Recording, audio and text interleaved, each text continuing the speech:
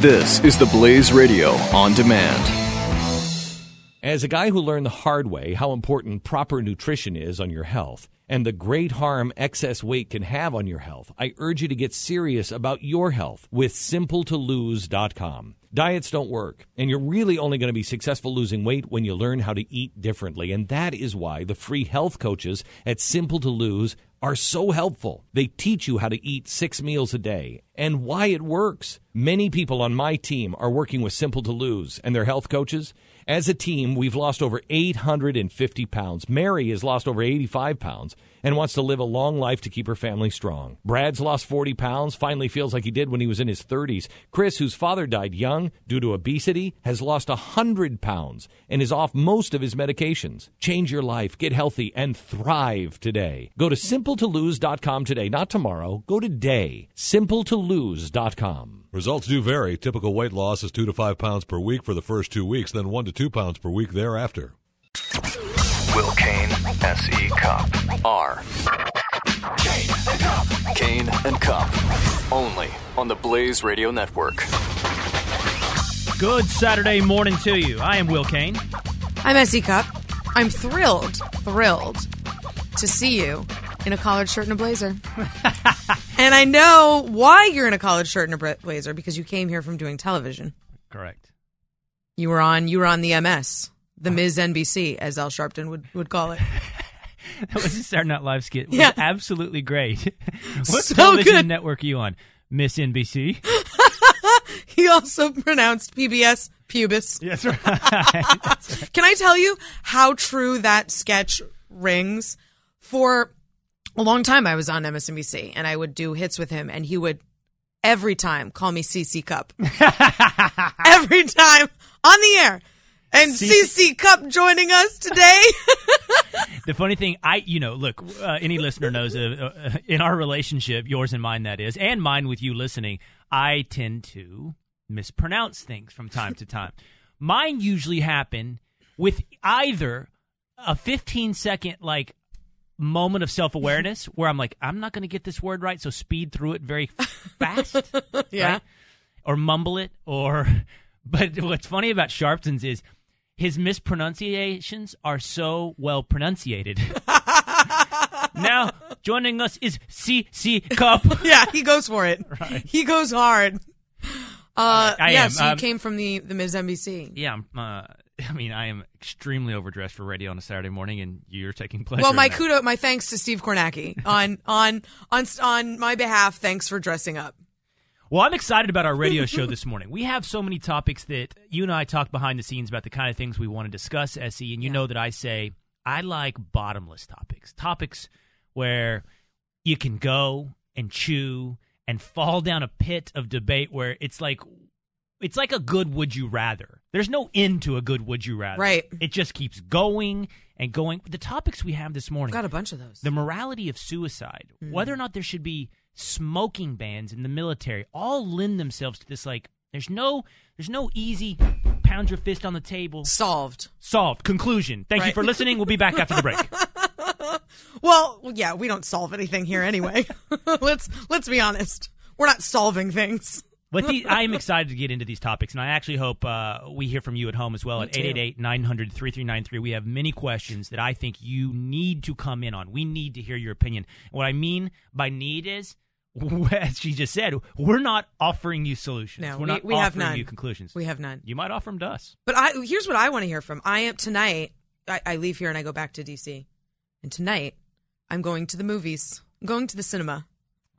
Right. People tell you when you're pregnant, go to the movies now, because you'll Right. never be able to go to the movies. Okay, well, I'm going to the movies.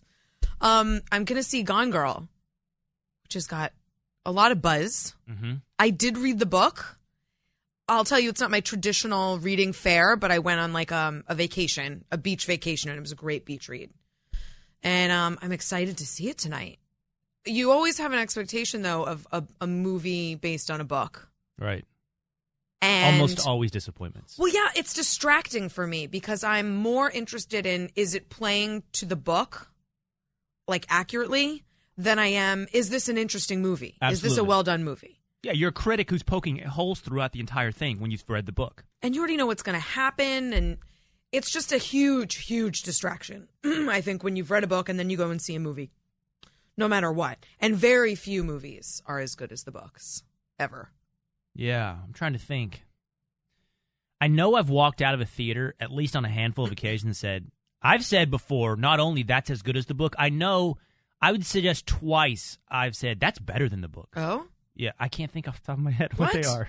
All right, well, you have time because I want to know. I think maybe the best movie off of a book that I read, and this is not we're not talking Citizen Kane here, but I thought Jurassic Park was really well done off of a well-done book. I didn't read the book. So I was Great capable. book. So to your point, though, I was capable of just enjoying that movie. Yeah. And not seeing where it was falling short. I mean, it was a Michael Crichton book. It was an awesome book. I mean, just a really cool read. And I thought they did a great job with casting and getting the book right and making it interesting, also making, mass appeal. It's a real science-heavy kind of book. I thought it was great. Probably one of my all-time favorite. Well, while I think of mine, try to recall what I think of the best transitions. Let's ask people at home as well. I mean, what's the best transition? What's the best book translation to movie? What do you mean transition? Transgender? Transcendent? Phobic? What's the best translation of like a book to movie? Yeah. Maybe? Okay. Yep. What's the best movie you've seen off a book? I would love to know. And we'll come up with a list as well throughout the show. Yeah, 888-900-3393. You call in, we'll put you on the air to tell us what that best transition is. Or tweet us at Will Kane, at SECup. But in a little more serious news, but I think importantly interesting. I don't know if somebody's ever been described that way, but importantly interesting. Not just prurient, not just curious, not just that's fascinating, but an important moral debate has cropped up this week in the media, in the national conversation. And it is over 29-year-old Brittany Maynard. Now, Brittany Maynard is a young lady from San Francisco, California, who on January 1st of this past year was diagnosed with brain cancer. Originally, her diagnosis gave her a window they think of anywhere from 3 to 5 to 10 years to live.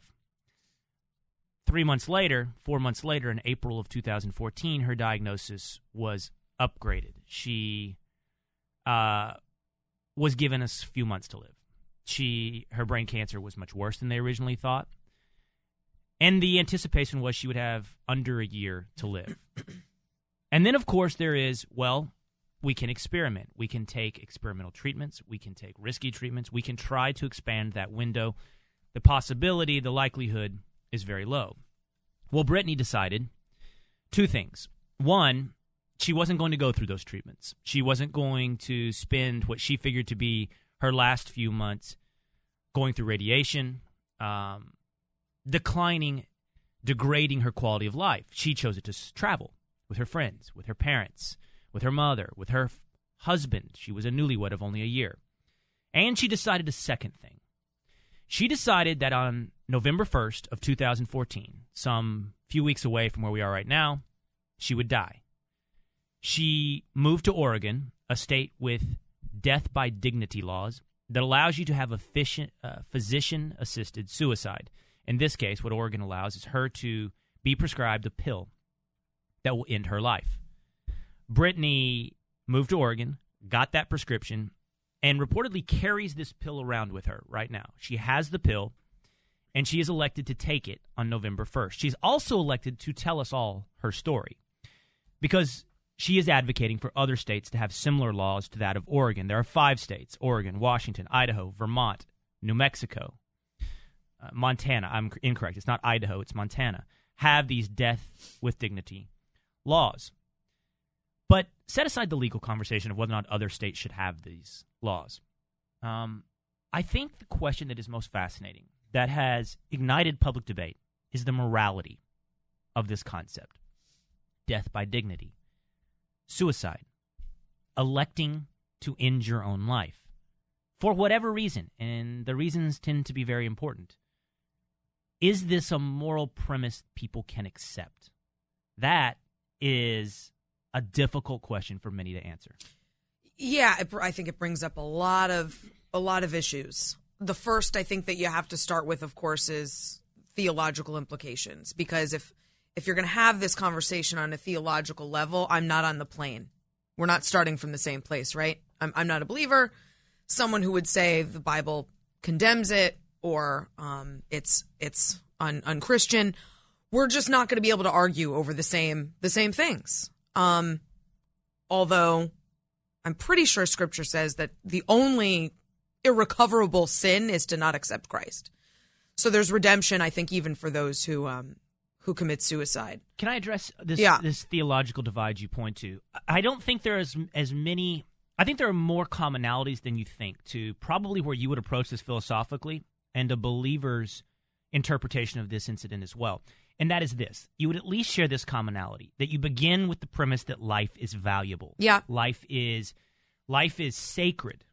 Life is important to preserve at almost all costs, right? And you start from that premise that life is not to be destructed or be cavalier towards. Life is not to be thrown away. I think the philosophical divide, and I don't want to get too deep into Philosophy 101, is this. Charles Cook was on Real News this week, and we began to, Charles Cook of National Review, joined us on our program, and he said, you begin with this Lockean belief that you own your own life.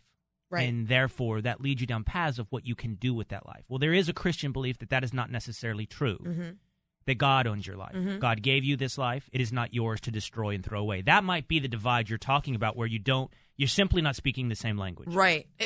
And so that's why I say, if it's the same situation I'm in when we talk about homosexuality. If we're going to have this debate, gays are unchristian, and that's your point of view. We're not arguing from the same place. We're just I'm not gonna be able to convince you of my point, and that's fine. You can believe what you believe, and I'll believe what I believe. I think putting religion aside, which is hard for a lot of people to do, so I understand that. Putting that aside, I think, the philosophical argument for this is a libertarian one, which is that if you believe a person has the right to not wear a seatbelt, if you believe a person has a right to smoke a cigarette, to eat a cheeseburger, to smoke weed, to drink themselves, into oblivion, then you have to believe also that a person has the right to end his or her own life. I think almost regardless of why. And when you use the term right, you're speaking to a moral right, not necessarily a legal right. I'm speaking of a moral right. Yeah. Absolutely. A libertarian, Lockean, right. Philosophical right to have domain over your own body, and especially to wrest that domain from the state, which is the sort of the political sphere that this conversation also straddles. Well, let's do this. Let's keep this going. Let's take a quick break. I'd love to involve you in the conversation. 888-900-3393. I believe as well in this idea of agency, of ownership of your life. But I also think we've been presented a false choice, and I'm going to explain that when we come back on Kane and Cup. You're listening to Kane and Cup on the Blaze Radio Network.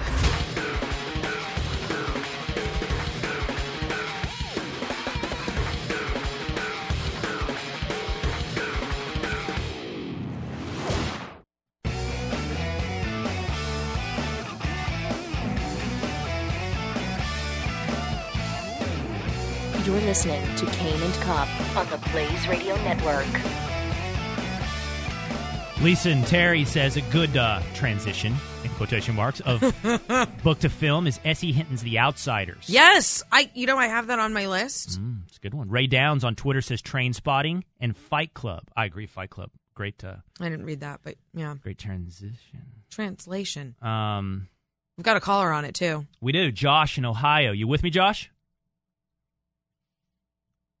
I think somebody else is talking to Josh. I want to put Josh on the air. Hey, Josh. Get me, Josh. Quit talking to you guys. Here's a couple more that people are saying on Twitter. I've got the Left Behind series. That just came out, by the way, right? Nicolas Cage just put out a new version. No, but wait, a new version, because the old version I think was Kirk Cameron. That's right, and it was pretty good. I love those books. Those are great books. I cannot wait to see the Nick Cage version. Justin Bronchard on Twitter, American Psycho. Goodfellas, Schindler's List. There's some good. There's some good. American Good Psycho's suggestions great. here. Do we have Yeah. Josh now? Josh. Yes, I'm here. Hey, man. Hello. What's the best book to movie transition? It's another Michael Crichton book, Eaters of the Dead, Oh. and it was moved over to the 13th Warrior, starring Antonio Banderas. Oh. I didn't read that book or see that movie, but I love Michael Crichton. This is Michael Crichton's moment, right? I mean, you guys are trumping up his ability to have his books turned into screenplays, and The Hot Zone is essentially playing out on our national media. I mean, he is the reason for the Ebola panic. Almost any single Michael Crichton book that was moved to a movie has been pretty accurate to the book, and then, it's just always well put together. Well, let's hope that Jurassic Park doesn't come true. But seriously, the movie, the 1995 movie with Dustin Hoffman, Outbreak, wasn't it an adaptation of The Hot Zone? Essentially. Yeah. Yeah. A loose translation. Crichton's great. All right, we'll keep Back that conversation going. What are the best book-to-movie translations? 888-900-3393. We'll put you on throughout the program to figure out what the best one is. But we are debating whether or not there can be a moral justification, or is moral condemnation required for ending your own life, the way Brittany Maynard, the 29-year-old cancer victim, has chosen to do in Oregon. Well, yeah, and I have three. I think there are three places where you argue this conversation. You argue this point: a religious point of view, a philosophical point of view, and then I'll argue later a psychological point of view. But sticking in the realm, I've dismissed the religion point of view not because it's dismissible, but because I can't play in that space. I'm not a believer. But let's stick in the philosophical point of view for just a minute, because that has political implications, and I think that's really meaty. What is the alternative to me deciding when I end my life? The alternative is you deciding. And frankly, that to me is statist and offends both my politics and my morality. So if I'm not in charge, and that means that you're in charge, I don't understand why anyone would argue that someone else has domain over Here's the pushback. what I do. Well, here's the pushback I would give for you on that. I think that's a legal analysis. I think that's a political analysis, because I don't think anybody's debating whether or not they should dictate to you what you should do. It's whether or not they can morally accept, whether or not they can morally condemn, or whether or not they can morally champion your choice, right? Right. Someone could say to you, your choice is very, very wrong. What you have chosen to do is very wrong, but I'm not going to stop you from doing it. No, but I agree. It is a legal question and a political question, but it is also a moral question. And that's what I'm saying. But it's also a moral question, because if I don't have domain over my body and what happens to it in my life, who does? Well, but just That because must you have mean domain that over, someone else does. no, that's not true. And that's offensive to my morality. No, as William F. Buckley used to talk about when it comes to drugs, just because we allow you, because we think it's a moral priority for you to decide what to do with your own body, that doesn't mean we sanction all the choices you make. Should you choose to put cocaine in your body? I'm not, and heroin in your but body? I don't need anyone to sanction it. Well, but what I'm saying is we can morally condemn your choices while also elevating your ability to choose them. You can morally condemn my choice while accepting it. Yeah. However, I don't know how you can morally justify someone else. It's the same argument I would make for capital punishment. How do you morally justify someone else taking someone else's life? How do you morally justify someone else stopping me from doing what I want with my body? Well, I think this is interesting. Many people, the way many people are approaching this, SC, and Matt Walsh wrote a column on theblaze.com. Yeah, Matt Walsh is a new Addressing blogger for The Blaze. Very interesting guy. Excited to have him. I totally disagreed with his column. On this particular Yes, issue. I did. Yeah, Matt talked about the people on Facebook and in comment sections suggesting that Brittany Maynard's decision to end her life is brave, right? And you have people, I suppose, on Facebook or bottom of articles on abcnews.com or something saying, wow, so brave, Brittany. Wow, we're proud of you, Brittany. Here's the thing about Matt's Yeah, he rebuttal. has an argument with those people. Yeah, and that's the false choice Right. I talked about before the break. I don't think we are required to choose between whether or not Brittany Maynard's decision to end her life is brave or whether or not we should condemn it. I don't think those are the two available choices. Pick your battle. Right. I reject that. Matt, by extension, said, well, if Brittany's choice is brave, then is the person who chooses to fight cancer, is that a cowardly decision? She says she's dying with dignity, which means dying of cancer is not dignified. You're accusing people who die of cancer of having no dignity. That's what you're saying. Own it, confront it, take responsibility for the words you use. Yes, that's incorrect. Totally incorrect. The choices are not between bravery and cowardice, and the choices are not between dignity and undignified. By someone suggesting Brittany's choice is dignified, it's not saying that someone who chooses to fight cancer is undignified. Right. That is an inherently subjective concept and one you apply to your own life. How do you envision a dignified life for yourself?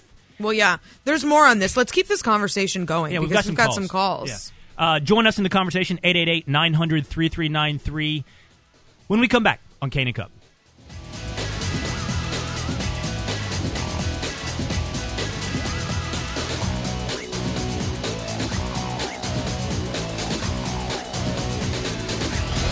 This is Kane and Cup, part of the next generation of talk radio. On the Blaze Radio Network.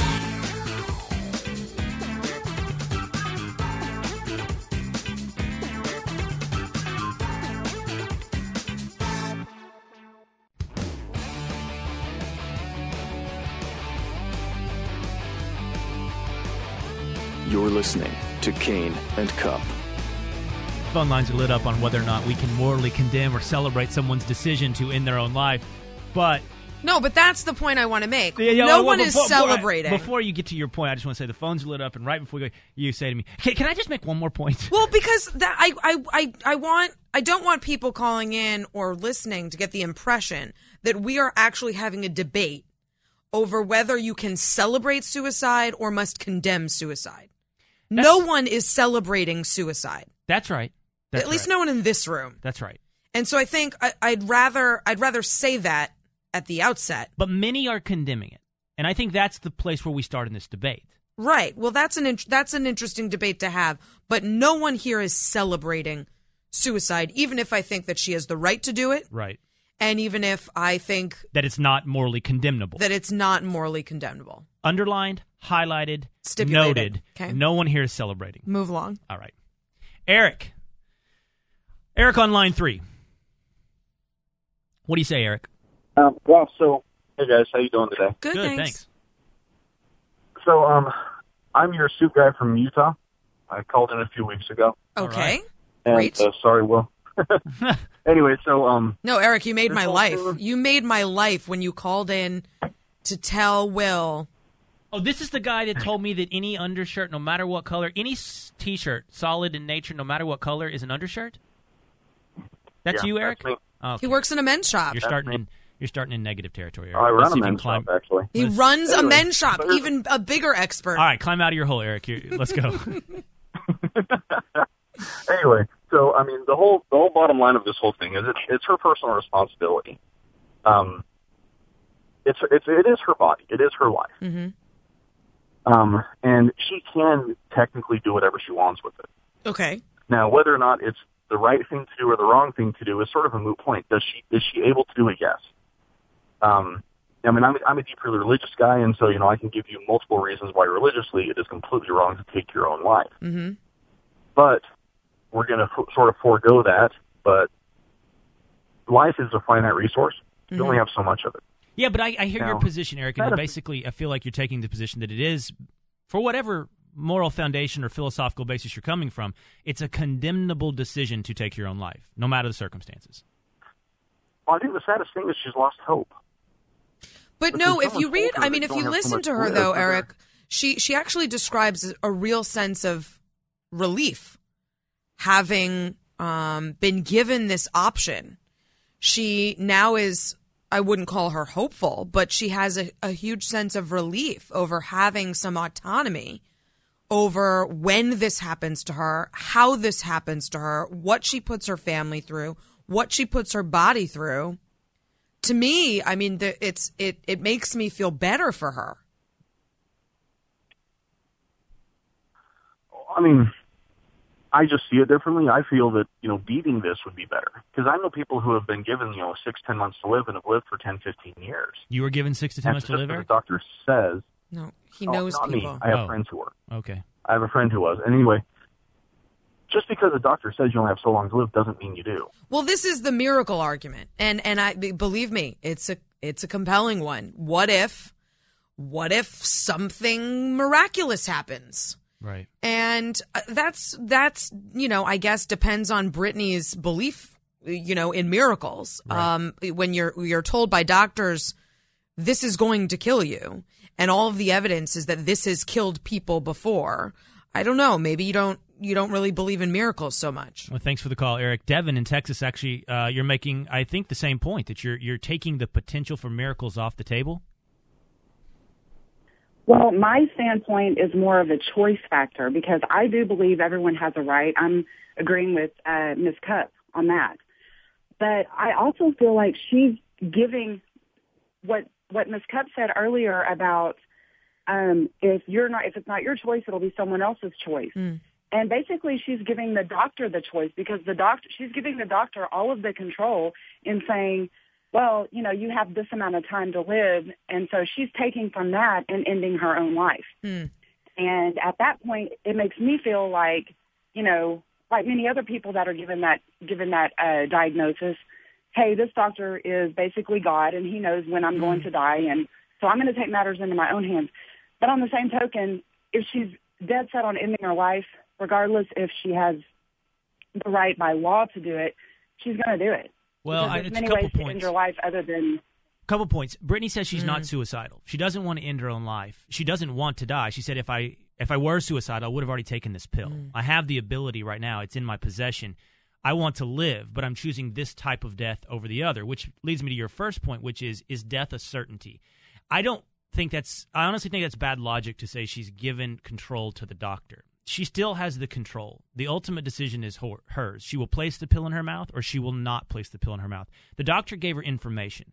Now, the question of whether or not to trust the information has some validity, because I don't think doctors ever, and I've dealt with doctors on serious situations, speak in terms of certainty. They speak in terms of likelihood. And probabilities, yeah. You will probably not survive this beyond X amount of period of time.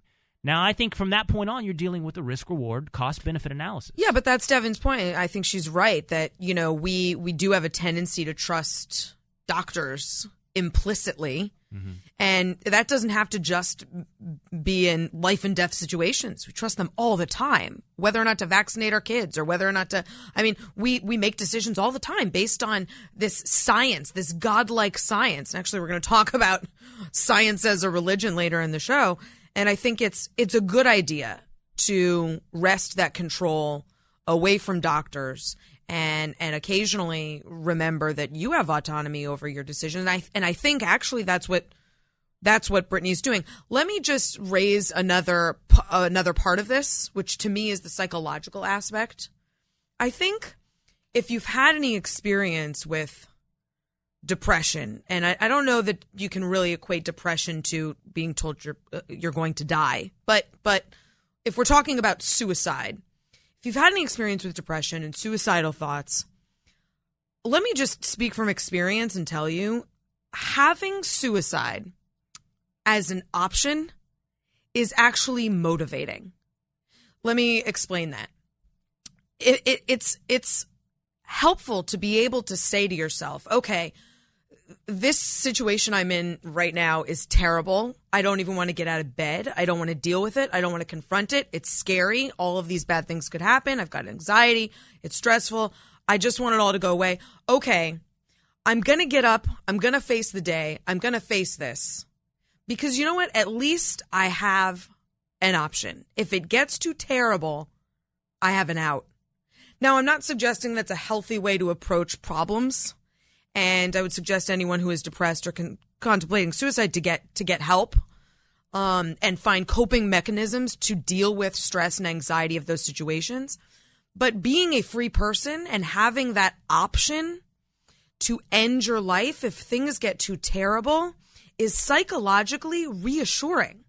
And I imagine for Brittany, having that option, as she says, has been a relief to know that, okay, my body I'm not going to be in tremendous pain. My parents aren't going to watch my body deteriorate.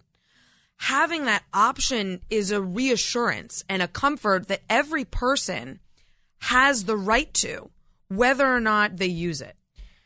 Yeah, I don't know, honestly, about what you just said. Also having personal experience with this debate that we're having right now, and more than I'm comfortable sharing or want to share right now, I just don't know. I think in the end, my opinion on this, and I want to go on this just a little bit longer, is how can you ever know? It's subjective for every single person. It's the situation, the context, the circumstances for every single individual person is so different. It's impossible, in my estimation. It is damn near impossible to pass moral judgment. But let's take a quick break. I have some more calls that I'm looking here, Essie. There's some interesting things I want to get to. 888-900-3393. Let's keep on this debate on the moral calculus of taking your own life when we come back on Kane and Cup. Will Kane and S.E. Cup. We'll continue in a moment on the Blaze Radio Network.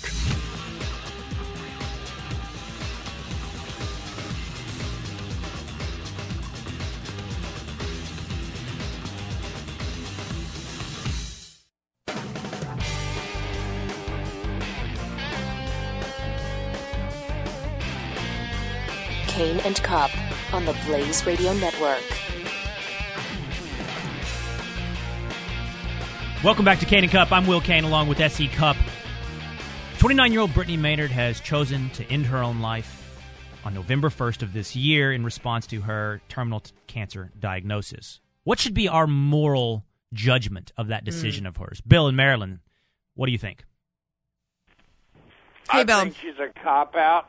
She's a coward. She would have never made it in the Marine Corps. Oh, all right. Well, she can take that off her list of things to do then. I'm going to push back on you then, Bill. I assume you're suggesting she's a coward because she's chosen to take her own life. That's your conclusion, yes? Definitely. I'll put it to you this way. If I listened to the doctors 8 times, I already would have been dead and buried. Okay, separate argument on whether or not you trust your doctors. But the conclusion that Brittany is a coward that you made and she wouldn't have made it in the Marine Corps. Military and warrior culture has a long history of people taking their own life when the end appears to be inevitable. Whether or not that's battlefield, wounded, your gut spilling out and carrying a bullet for yourself, or modern-day warriors carrying a bullet because they won't let themselves fall into the hands of radicals who would chop their head off. The idea of ending your own life is certainly not verboten when it comes to the military. Well, that is true, but they taught us in the Marine Corps, if you're checking out, you take a dozen of them with you at the same time. Well, yeah, but that's she's not in the military. Yeah, she's not, and it's almost irrelevant whether she could be a Marine or not. This is her life situation, and you can judge her for being cowardly. I think you have the right to call her a coward. But I think you have to be consistent. If you're going to say someone's a coward, then you have to look at these other instances and say that's cowardly as well. And if you're not willing to, then you have to say why. Well, I look at it this way. You know, the doctors have told me 8 different times that I was dying of this and dying of that, and there's no way around it. Well, I didn't give up. Right, Bill, but that's, like Will said, that's a separate argument, whether or not you believe the doctors. And I think you're right. If she were holding out for a miracle, then that would be a separate argument, and you'd be right. I think that is a separate argument. I think there's the miracle, trust the doctors argument, and I think there is the coward argument. I want to say this, Essie, because I brought up the concept of the battlefield wounded. You know, now we're talking about samurai warriors or modern-day guys in Afghanistan. That's not unheard of. That's not, something that the military says is condemnable, that situation. Right. Here's another one. That's a good point. If you start with the premise that life is valuable, and I do, and that you should fight for every second, and you say Brittany is violating that principle, you also have to ask yourself how you feel about hospice. Hospice is a situation where somebody says they have taken the route of comfort over the continuation of the fight. A fight they have either said is lost, or a fight they said isn't worth the cost anymore.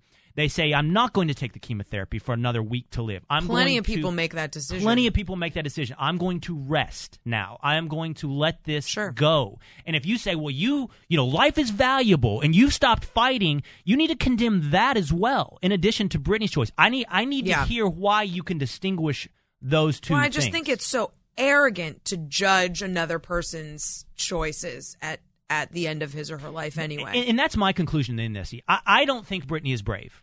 I think the person that fights cancer is just as brave as Brittany. Me They're too. both brave. But I understand where her head. Yeah. I understand where she's at. And I also don't think Brittany's choice is necessarily more dignified. I think the person that chooses to fight cancer can also have dignity. Die dignified in a dignified way. These are things for them to dictate, for them to define. Brittany can define dignity and bravery on her terms, and so can the person that chooses the opposite. And I see right and wrong very clearly, I feel like, on most issues. I don't on this. I will abdicate that judgment to the person making the decision. I agree. I think autonomy over one's self, one's body, one's future. I think that is the morally preferential position. Okay, and so I'm giving her that autonomy. Let's take two quick calls. Gene in Ohio. Good morning. Morning, Gene. This is not my personal view, but I have a question. My personal view is you should not take your life scripturally, and I'll leave it at that. Mm-hmm. But if you believe and you're of the mind that it is your choice to take your life or not, why are we wasting millions a year and billions over the years on all these hospitals and doctors and medications? You want to kill yourself? Go ahead. Why are we wasting our time and our money?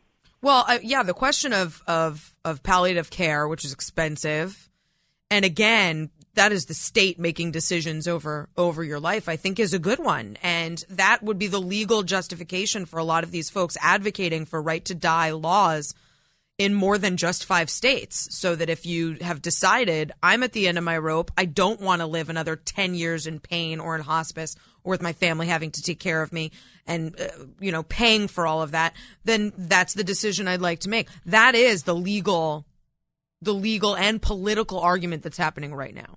Well, I think you and I arrive at the same place in the end, SE, and that is just I'm very uncomfortable making either a moral celebration or a moral condemnation of someone else's choice in this. The moral angle to this. I think both you and I and most of the callers agree that legally, I'm not saying all the callers, but many of the callers agree, legally this should be a choice for the individual to make. I would hope so. Well, there's still only 5 states that allow people to make this choice. I know. There's an HBO documentary, I think, called Dying in Oregon, that's a really provocative watch if anyone's interested in more on this topic. All right. We are still asking you what the best movie translation from a book is. I have another one. I got one on Twitter. Stand By Me. That's good. So good. Roy Poobah says Shawshank Redemption. Oh, another good one. Is being a mom, does that qualify you for office? When we come back on Kane and Cup. You're listening to Kane and Cup. Part of the next generation of talk radio. On the Blaze Radio Network.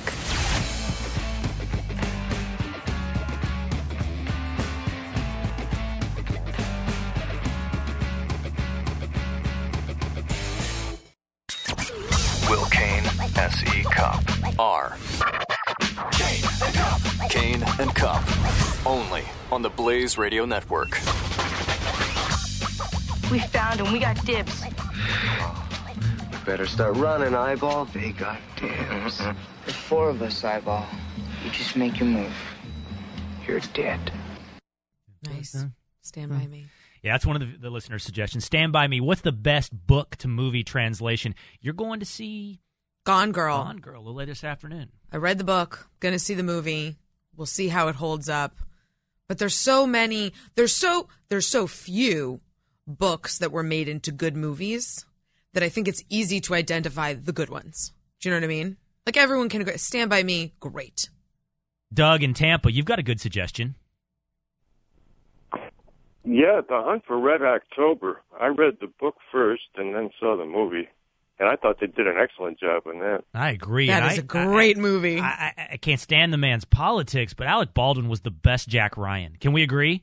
Yes. That's right, yes. He was better, clearly, than Harrison Ford. Better than Ben Affleck. Please. Although I do love Sum of All Fears. That's a great movie. And then there was another one, Chris Pine, right? I don't know. Chris Pine was a Jack Ryan in the last one. That was awful. Whatever that last Jack Ryan movie was, it was awful. I missed that one. Oh, good. You didn't miss anything, Doug. Thanks, you didn't Doug. miss anything. Hunt Thanks. for October. I got one, Essie. I told you I'd think about it throughout the show. No Country for Old Men. Oh, okay. Oh. I didn't read that book. Thank you for that. Who wrote that? Support. Cormac McCarthy. Oh, yeah, I've heard of him. I've heard of that person. All the Pretty Horses, The Road. Barf, barf, barf. These are books first. Yeah. Okay. Those are not for me. Those are not for me. I did like No Country for Old Men because I love Tommy Lee Jones in anything. Right. But that's not a book I would have read. I'm excited to see Gone Girl tonight. I'll let you know. I'll let you know how it is. Now, I want to switch gears for a second. I've got a quick pregnancy story that I need to tell you about.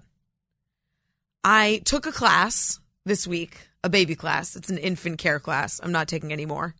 Let's put it that way. But I took a class. And basically, I just want you to be aware, and the listeners out there, one of my principles, my abiding principles, was completely validated in this class. Was it Lamaze?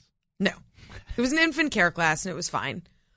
But basically, the nurse teaching this class told me people are going to approach you all the time when you have this baby. You know how I hate when people approach me now. Yeah. Not because, whatever, I'm on television, but just not because of that, just because I don't like friendly people. Right. Like people who are just neighborly. I don't like it. Stay away from me. I just want to live in my own cocoon. Anyway, she told me, people are going to approach you all the time when you have a baby because people want to talk to your baby. They want to look at your baby and touch your baby. Don't let them. Oh. She said, don't let them. Ebola? No, she said, here's how you get people to not approach your baby. Oh, the baby's really sick. The baby's really sick. Stay away. And then people won't, which I'm going to use all the time anyway, just for every situation. My baby's sick. Don't come and talk to me. It totally validated my life experience. Yeah, until the kid's like 6 and he's like, apparently something's wrong with me. I'm sick all the time. All the time. Must be contagious too. You're raising the virtual bubble boy, like the psychological bubble boy. Yeah. All because I don't like people. Yeah. I'm not a good person. But you know who is a good person? Terry Lindland. She's running for Senate in Michigan. Well, there's more than one transition because she's actually being attacked by Democrats for talking about the fact that she's a mom and approaching a lot of legislative issues and policy issues from the perspective of being a mom. To me, that would seem pretty relatable because every single person in this country either is a mom or had a mom. Okay. I mean, that's a large group of people. It's a relatable thing. Big constituency. Moms. It's a big constituency. People who know moms.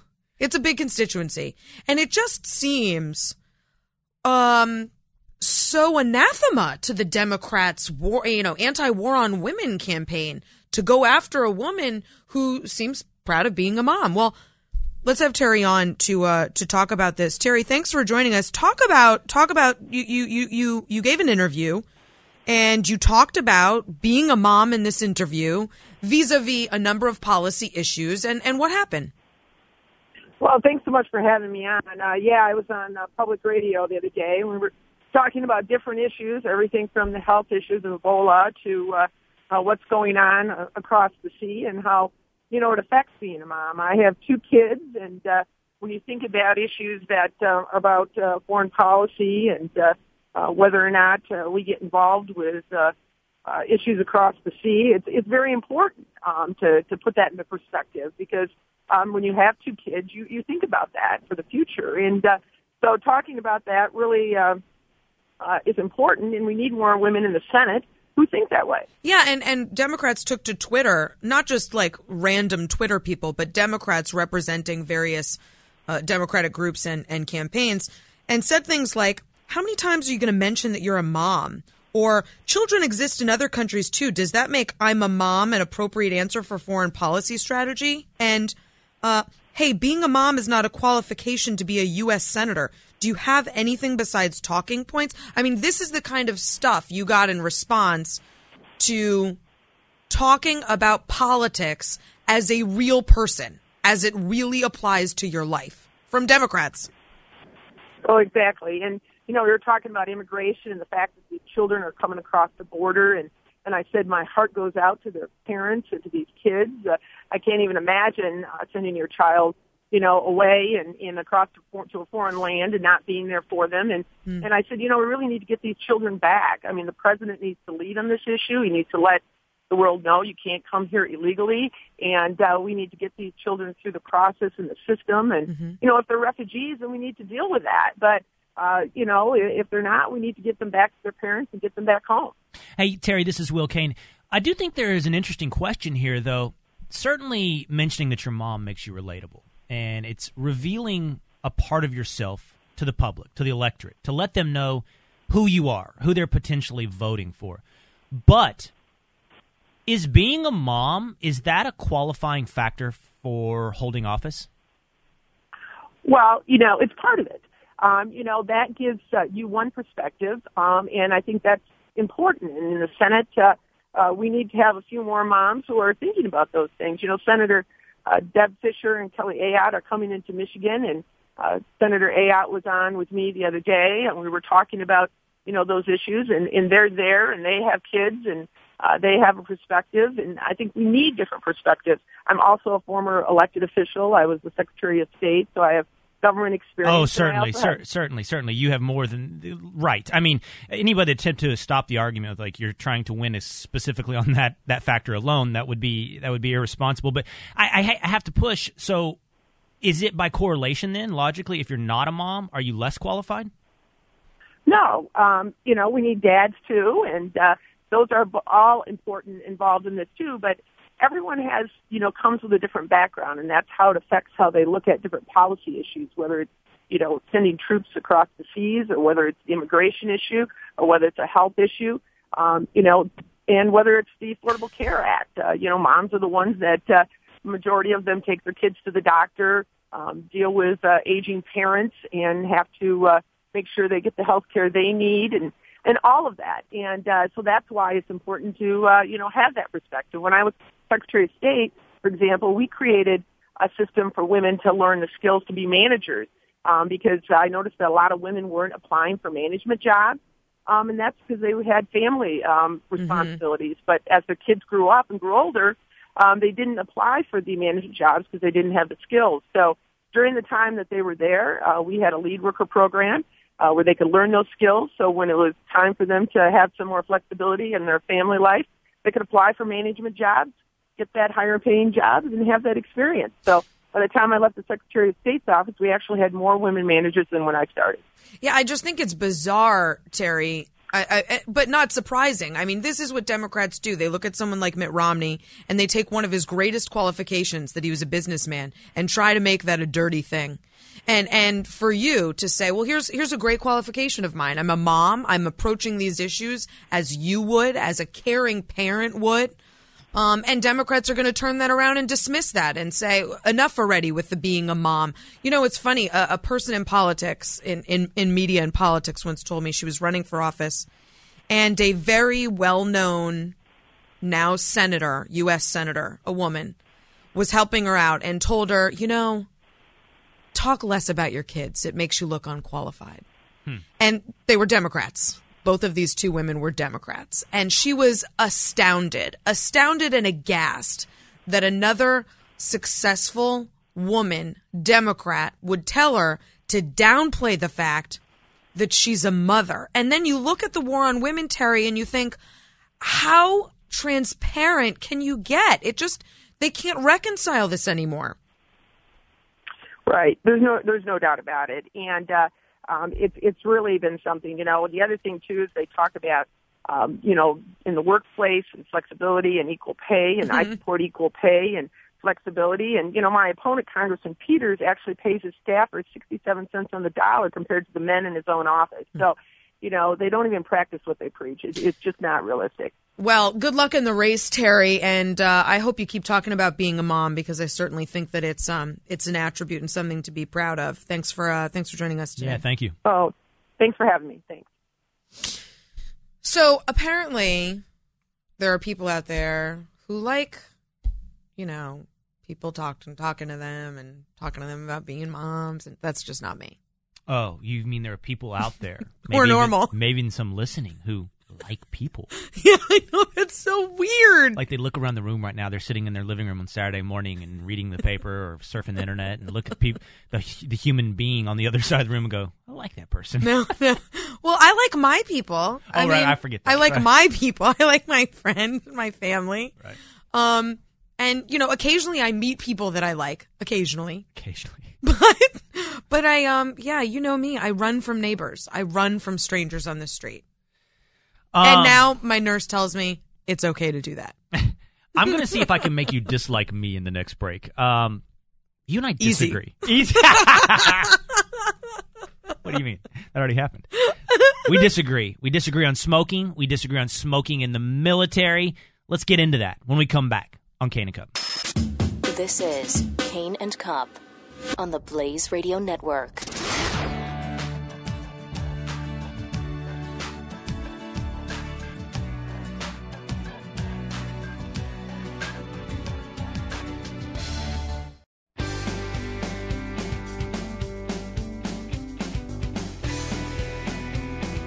Part of the next generation of talk radio, Kane and Cup, is on.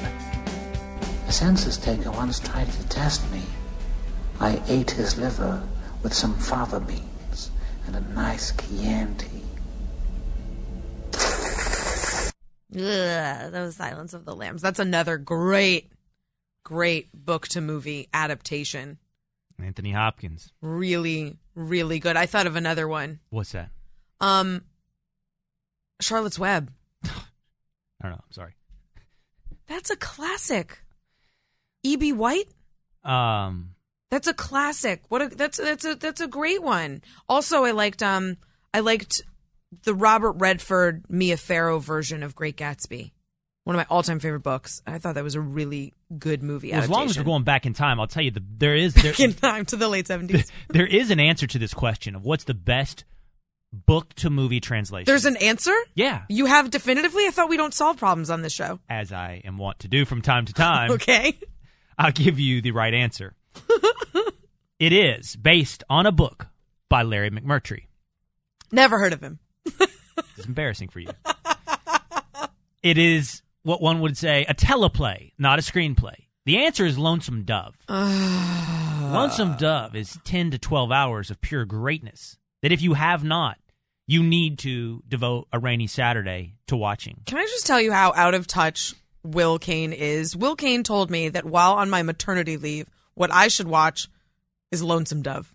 We got out of touch. I have friends who have named their children Gus and Call based upon these two characters. I don't know what Tommy that means. Lee Jones plays Captain, what's his first name? Call. His last name is Call. And Robert Duvall plays Augustus McCrae. He's the greatest character of all time. I literally, seriously have friends who have named their children Gus and Call. I think that says more about you than it does about the general population. This is the greatest movie of all time. I moved to Montana because of this movie. You could actually see me, S.E. Cup, on my maternity leave watching Lonesome Dove. Yeah, you like Western culture, Western stuff. This is a Western. It's the quintessential Western. Wow. You know, Anthony Hopkins talking about drinking Chianti. Chianti. He pronounces things like you do. Yeah. And Al Sharpton. This is a nice little threesome. Me, Anthony Hopkins, and Al Sharpton hanging out one night. Priest, rabbi, and something else walk into a bar. Yeah, that's immense. Will Kane, Al Sharpton, Anthony Hopkins walk into a bar. And then they have a debate. And here's the debate, and I present it to you. How much do Americans drink? Is the amount that you drink normal? Oh. Yeah. You have answers? I have answers. I have a study by a science? Duke University economist who apparently has plied this field. Now think about it. Just sit back for a moment on your couch or in your car. How many drinks do you have a week? That is, alcoholic beverages do you consume a week? And I'm going to tell you, are you normal? Okay, so people need to come up with a number. All right, you got your number? Can I do mine like before I was pregnant? I want to hear, and since you're in studio with me, I want to hear how many do you drink a week? How many do you take? Yeah, before you're pregnant. Because now it's a lot less. That's good to hear. That's good to hear. No, now I haven't had a drink since I was pregnant. And I miss it. But before I was pregnant, I would say 10 to 15. 10 to 15 drinks a week? Yep. Jose, how many drinks a week do you have? Surprisingly, 0. 0 drinks I'm not a week surprised. for Jose. That's okay. Anybody else in there with you, Jose? You're all alone. Reggie's outside. I can have him come in. I want to know how many drinks a week you have, Reggie. I think I am in that. Just say your number. Well, 10. 10. Yeah, 10. because you'll have like a beer after work. Yeah. Like I would have a glass of wine or two after work. And then on a weekend night or two, I'll have like couple more than that. Right, a couple more than that. Right. And Reggie, how many drinks a week do you have? Actually, it's kind of calmed down this year. I'd probably say maybe less than 2 a week. Less than 2? Wow. Are these people younger than us? Yes. That is shocking. All right, let me tell you where you are. Let me tell you where. Now, I never heard of deciles before, but deciles, those are like quintiles or science. Yeah, it's breaking the American population up into groups of 10, right? Are you in the bottom 10%, top 10%, what have you? Jose, you are kind of normal when you said 0 drinks a week. 30% of Americans don't have a single drink a week. And if I increase that to 40%, it drops down to 0.02 drinks a week, which I don't even know what that means. I'm like taking a sip a week. Yeah, that's like mouthwash. 50. Yeah, right. I use mouthwash. You swallow some mouthwash. 50% of Americans still have less than a drink. 60% actually have less than 1 drink a week. All right, now we get into real numbers. In the 60 to 70% range, you have 2 drinks a week. In the 8th decile, that's 6 drinks a week. Okay? Okay. Only 20% of Americans have more than 15 drinks a week. So you and I are somewhere between that. Between 10 and 20? Yeah, roughly. We'll say 25% of Americans have about the number of drinks we do. So, as I said, 20% of Americans have 15 drinks a week, which we're just doing the math. I mean, that's like a little more than 2 drinks a night. Huh. But then there's a jump. Oh. Then there's a big jump. Okay. 10% of Americans have more than 74 drinks a week. What? Yeah. So it goes from a casual drinker at the 20% range of having a couple drinks a week, 15 or so, to the hardcore 70, drinker. I can't even do the math on how, which is not surprising, on how many drinks a night that would be. A little over 10. There's 7 days in a week. Not hard math, by the way. Moly. Holy moly, that's a lot of drinks. Yeah, so 50% of Americans don't drink at all, and 10% of Americans drink a whole bunch. Yeah, that is shocking. I'm shocked at both of those numbers. I'm shocked that half the country doesn't drink at all. But maybe, I mean, is that children? I don't know. It's good. You know, I mean, Hey, maybe the poll would be different if it started at 21 and over. It's nice that you quit drinking during your pregnancy. Did you quit smoking? Oh yeah, of course. I don't do anything terrible for my child now. Let's talk about smoking when we come back. Okay. Should you be allowed to buy cigarettes on military bases if you're in the military? When we come back on Kane and Cup. Big disagreement.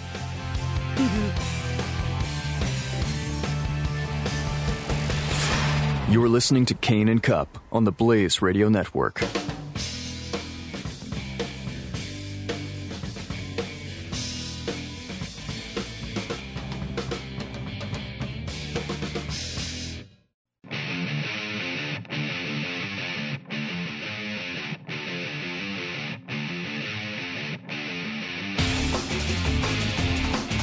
(888) 900-3393. Kane and Cup returns now. Will, can I just tell you, I am so excited for the 11 o'clock hour of the show because I have a professor coming on who's going to tell me why I'm actually better at math than I think I am. The one who couldn't figure out how many drinks a night 70 drinks a week is 5 minutes ago. That is difficult. I'm not going to try to sort that out per night, but 70 drinks a week is a lot. A lot. Well, your conclusion is correct, man. I don't pretend to be good at math. I'm not. Right. But this professor is teaching a class for people who think they're bad at math and think they hate math. Mm-hmm. And he promises he can make anyone love math and good at math. He's here to save my soul, essentially. Well, consider it teased. I am excited. I am so excited. In about 35 minutes, we're going to see if somebody can pull a miracle. Make you good at math. Live on the air. Live on the air at the top of 11 o'clock. I feel like it's like going to a revival. Like we're going to witness a miracle. Like you're going to see me cured. He's going to walk here in this studio. Exactly. I'm excited. Here's the great thing about if somebody was actually going to make a SE where she unable to walk, you'd never know because you can't see it. Because it's radio. But when it comes to math, we're going to find out. It's radio. She's going to do a problem on this radio airwaves. I'm excited. But before we get to that, you and I have a disagreement. We discovered we have a disagreement on Real News this week when we brought up this news story that Democrats and some military bureaucrats are trying to ban smoking and the sale of tobacco products on military installations. Because just as we're sending our troops into harm's way to fight ISIS, this is the exact right time, I think, to tell them, but would you please put that cigarette out first? I find this galling on a number of levels. One, recognize the place and time that we're operating in. This is not peacetime.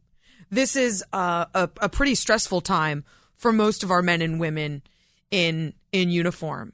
We're asking a lot of them, and I think this is probably not the right time to curb their freedoms. Number two, it's galling considering that the VA has not been able to deliver basic health care, something that our men and women in uniform have been begging for and deserve. And yet now the government, the federal government, thinks this is a good time to inject themselves where they're not wanted to provide a health service. And finally, these are grown men and women who should be able to decide, make adult decisions on their own about whether or not they can use a legal substance.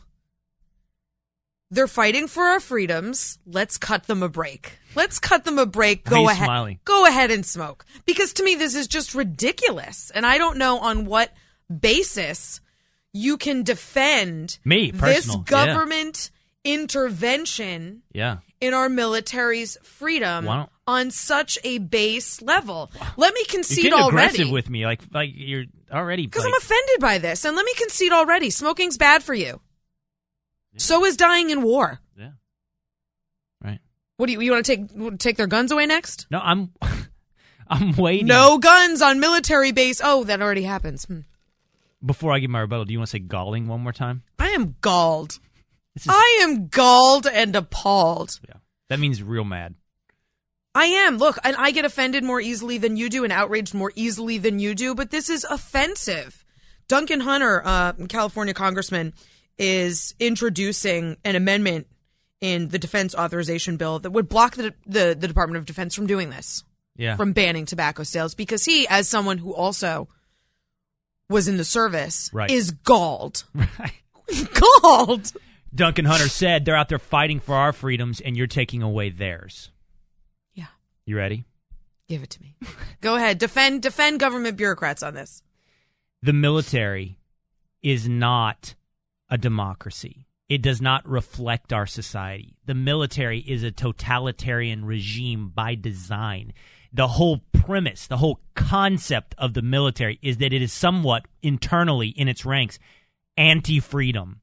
You follow orders. You do what you are told. You follow adhere orders or people to die. Standards. Yes. You want me on that wall. You need me on that wall. We set all kinds of totalitarian rules for the military designed to create an optimized fighting machine. Those rules include things such as the following.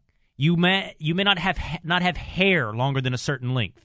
Who are you to dictate how long their hair is? They're fighting a war, I hear you saying.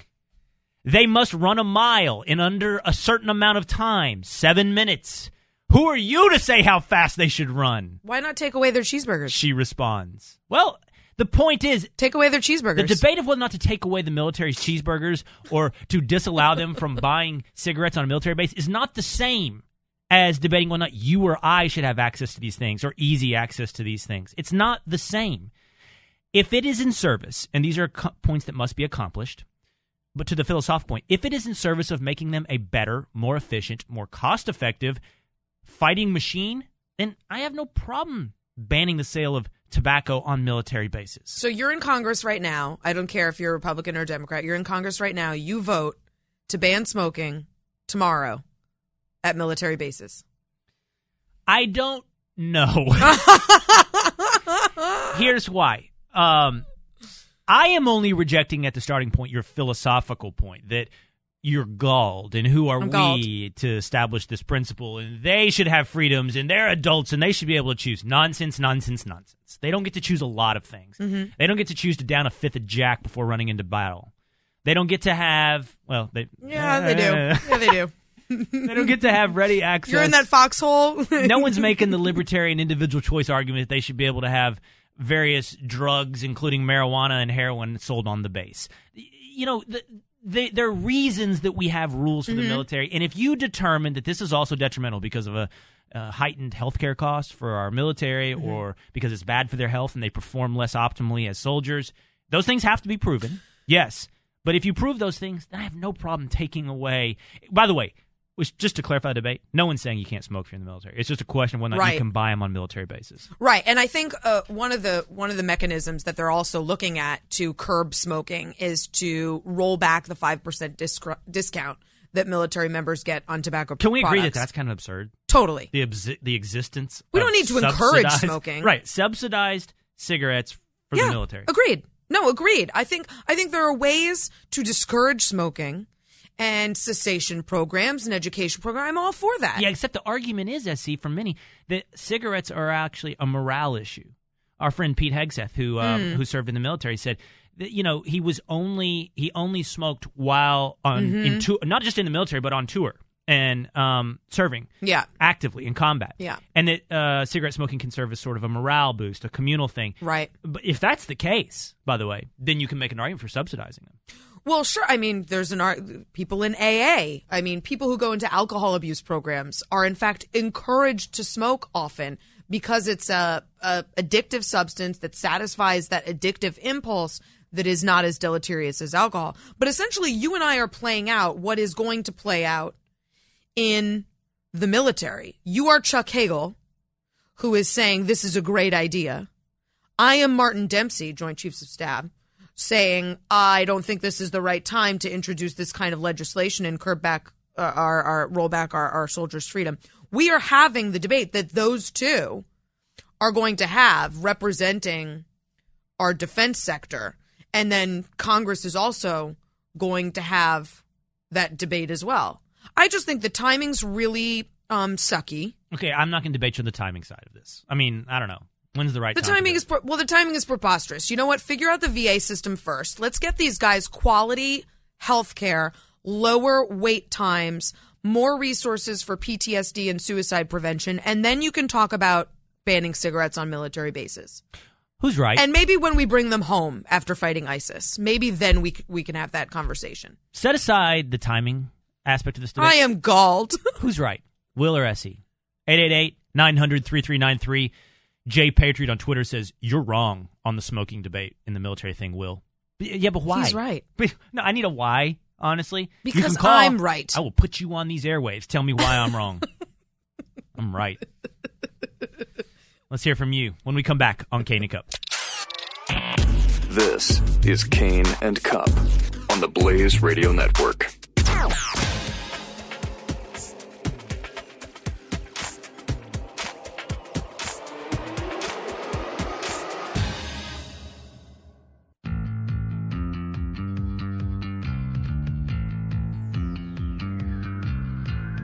Will Kane and S.E. Cup return. Jay Patriot on Twitter is telling me I'm wrong on the smoking ban, and I said, why? Why am I wrong for potentially, it's not a smoking ban, but stopping the sale of cigarettes on military bases? And he tells me this. He says, I smoked 2+ packs a day when I was in the Marine Corps, and I still achieve top physical fitness test results on a regular basis. Can we just first of all say 2 packs a day? That's just an admirable number of cigarettes. That's a lot of cigarettes. How many cigarettes is that, SE? 2.5 packs a day? 2+, so he's smoking at least 40 cigarettes a day. 40 cigarettes a day. If you figure there's 12 waking hours in a day, more than that, there's 14 waking hours in a day, that would be how many cigarettes an hour? I don't know. Don't even ask. I don't know. But it would seem like a lot. In 10 minutes, are you going to know the answer to that question? I am, because Professor Strogatz is coming on to tell me why I'm actually better at math than I think, and I might, in fact, be good at math. You don't know. Smoking 3 cigarettes an hour if he's awake for 14 hours, That roughly. is so many cigarettes. That's a cigarette. 3 cigarettes an hour. That means he's just smoking a cigarette every what? 20 minutes. Good job. Jose is clapping for me, too. I got one. Lisa on Twitter tells me soda has been proven to be bad for us. Will they ban the sale of soda? Right? What's next? Exactly, Lisa. Candy bars, chips, biscuits, and gravy. Hey, I said cheeseburgers. I'm telling you, look, it's the military. We're not talking about a free society here. We're talking about a intentionally totalitarian entity. But we've had this conversation. I'm galled. You're not. Therefore, I'm right. Always be galled. ABG. Always be galled. That's the new boiler room. Always be galled. I like it. Hey, I have a question for you. Where do you think, we're in the middle of the postseason, where do you think the most baseball players were born if we're talking about the United States of America? What state? What state do you think more baseball players were born in than any other?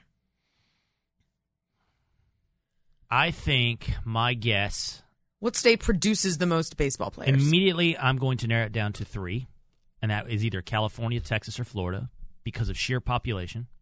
New York, you would put in there, but I think it's maybe New York, and then there was a little less sports dedicated. I'm going to go with. Are you tapping the table? No, not at all. Florida. Florida is my answer, Bob. Final answer. Florida is not in the top 5. Wow. But you were on the right track. Okay. California has produced the most baseball players. This is from Ben Blatt and Slate, who looked at which states have produced the most athletes from various professional leagues. So starting with baseball, California has produced more baseball players than the next 3 states combined. The next 3 states being really Texas, your beloved Texas, New York, and Illinois. Illinois, yeah. And then the 5th is Pennsylvania. Interesting. Pennsylvania probably indexes high on football. I think of it as football quarterbacks. It's because I'm old. It's like Dan Marino's from Pennsylvania. I think all those 80s quarterbacks, Marino, Sims, I think they were all from. I could be wrong. Isn't Pennsylvania where the Little League World Series is? The Little League World Series. I don't know where the Little League World Series is. Oh, Jose says yes. Yeah. I know where the College World Series is. That's in Oklahoma. Omaha. Okay. Nebraska, that is. Omaha, right. College World Series, right. Yeah. Yeah, California, Texas. I'm not surprised by either of those. New York, you Right. said, just population-wise. Right. And actually more come from New York City than outside in New York State. Right. What would you say are the least productive baseball-producing states? Hawaii, Vermont, and Rhode Island. None of those are on there. You look how fast that was? Yeah, but none of those are in the I know, but you top got to give me 5. credit for the certainty and quickness. That was quick and certain. It's like a corollary of the always be galled. Always be certain. Always be quick. No. The least productive. I'm surprised because these are mostly like heartland states where I think of heartland states as having like big sports programs in their high schools and, that's what you do. But Idaho, Montana, North Dakota. Well, probably just because they're not populous. Small population states, right. Yeah. And really, Wyoming and Alaska. Really quickly, we have less than a minute. Marco in Baltimore. What do you say? Yeah, I think that they ought to just go right ahead and ban it all, man.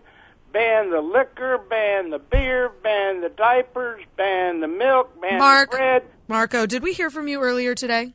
Shut down all the commissaries. Thanks, Marco. Are you saying Marco was Bill? From Baltimore is Mark from Maryland. Oh.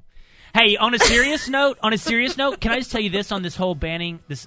it's not dissimilar from my argument from the don't ask, don't tell policy. If the military leaders decide, the military is not designed to reflect the free society. It's only designed to protect it. And I will follow the lead of those in the know, the military leaders. So then you'll follow Martin Dempsey, who says this is a bad idea. I know this is coming from Congress. Yes, I'll follow Martin Dempsey. Okay.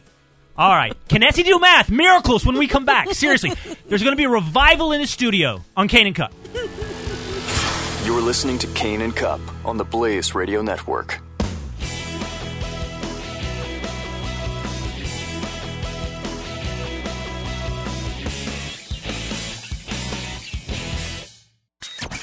Will Kane, S.E. Cup, R. Kane and Cup, only on the Blaze Radio Network. And we should be doing reality. I just did some simple math. I think I got it right. $5,000 an episode. He's doing 12 this season. That's $20,000. That's $60,000. I mean, $60,000. Oh, John. Hey, I got to tell you something. Essie's husband is sitting in the other room, and I looked at it, and he's slapping his knee because you could feel Essie walking the plank out there like, okay, get it right. And then, no. 5 times 4 is 20, and it's times 12 is right. Okay, I got it. On that note, let's take a break on Kane and Cup. That's classic. That's not live. That wasn't live. That was 1 week ago. Essie doing live math on live radio, going from, what is it? The right answer was, I don't know. I still don't even know. I still don't know. That was the moment when we realized, well, at least when I realized. You realized. I've always known. That math was challenging for you. I've never hidden this aspect. I'm not smart at all things. Here's what's funny about that statement. You and I listening on, we both know what that statement meant. I'm just smart at most things. I'm smart at certain things. Math is not one of them. But I've always had basically what you're saying is I'm smart enough to know I'm not smart at everything. I'm honest. I know that I'm smart at some things. I am not smart at math. That's putting it nicely. I'm bad at math. Especially for how smart I am. Was that a post-yogurt burp, what you just did? Is that what that was? You just post-yogurt burped in the middle of your statement. I just ate my second breakfast. He was nice enough this time not to eat yogurt in your ear while you're listening, but you just heard the post-yogurt burp. I'm 8 months pregnant. I can't run my life by this radio show. I'm not saying I'm smart. I'm real smart. Here's the problem. I'm a smart person. Undeniably. Demonstrably, I'm smart. I'm full on yogurt, too. I cannot do math. And for a really long time, I've not been able to do math. And it's made me hate math, which is so weird when you think about why would you hate math? I hate it because I'm terrible at it. Well, guess what? I read this article in The Atlantic this week. Listen to this headline. It was like screaming out to S.E. Cup. The headline is, Teaching Math to People Who Think They Hate It. Obviously, I read this. I read this with great interest. And I found out there's a professor of applied mathematics, guess where? My alma mater, Cornell University. It was like I heard angels singing as I was reading this. Who is teaching an introductory math course for non-math majors at Cornell, my alma mater. Oh my God, you say it twice, that's a humble brag. That's not even a humble brag. For people who think they hate math. I thought, I have to talk to this gentleman. I have to talk to this wizard who's going to get me to like math and maybe even get me to a point where I'm good at math. So I'm bringing him on the show to talk to me about how I can get better at math and stop hating it. Professor Steven Strogatz from Cornell University, thank you so much for joining us. Hi, Essie. Sorry to hear you hate my subject. No, I know. I feel terrible. But listen to my theory for why I think I hate it and why I think I'm bad at it, okay? And then you can tell me. Okay. Here's my theory. So I grew up moving every couple of years. And I think that when it comes to math, the way it's taught is really important. It might be easier to jump in to an English lit class or a history class in a different school much more easily than you can jump into, in the middle of the year, a math class, especially at that formative age. And so I was always picking up math at a different time from a different teacher. It was taught a different way, and I just couldn't sync up. Am I hearing this right? Just so I can translate this for myself. It's not your fault. It's definitely not my fault. Professor Strogatz, what do you think? Well, what you describe is a pretty common experience that, a lot of people who do move around have that problem because the courses are set up differently in different school districts or different states. And the other thing is that there's this kind of unforgiving quality of math that it's very cumulative. So what you're supposed to learn now depends on what you were supposed to learn last year or last term. And if you missed any of that, it's almost like you're dead. And it's very sort of absolutist, right? I mean, it's less interpretive, you would say, than sociology or literature. Right and wrong are clear.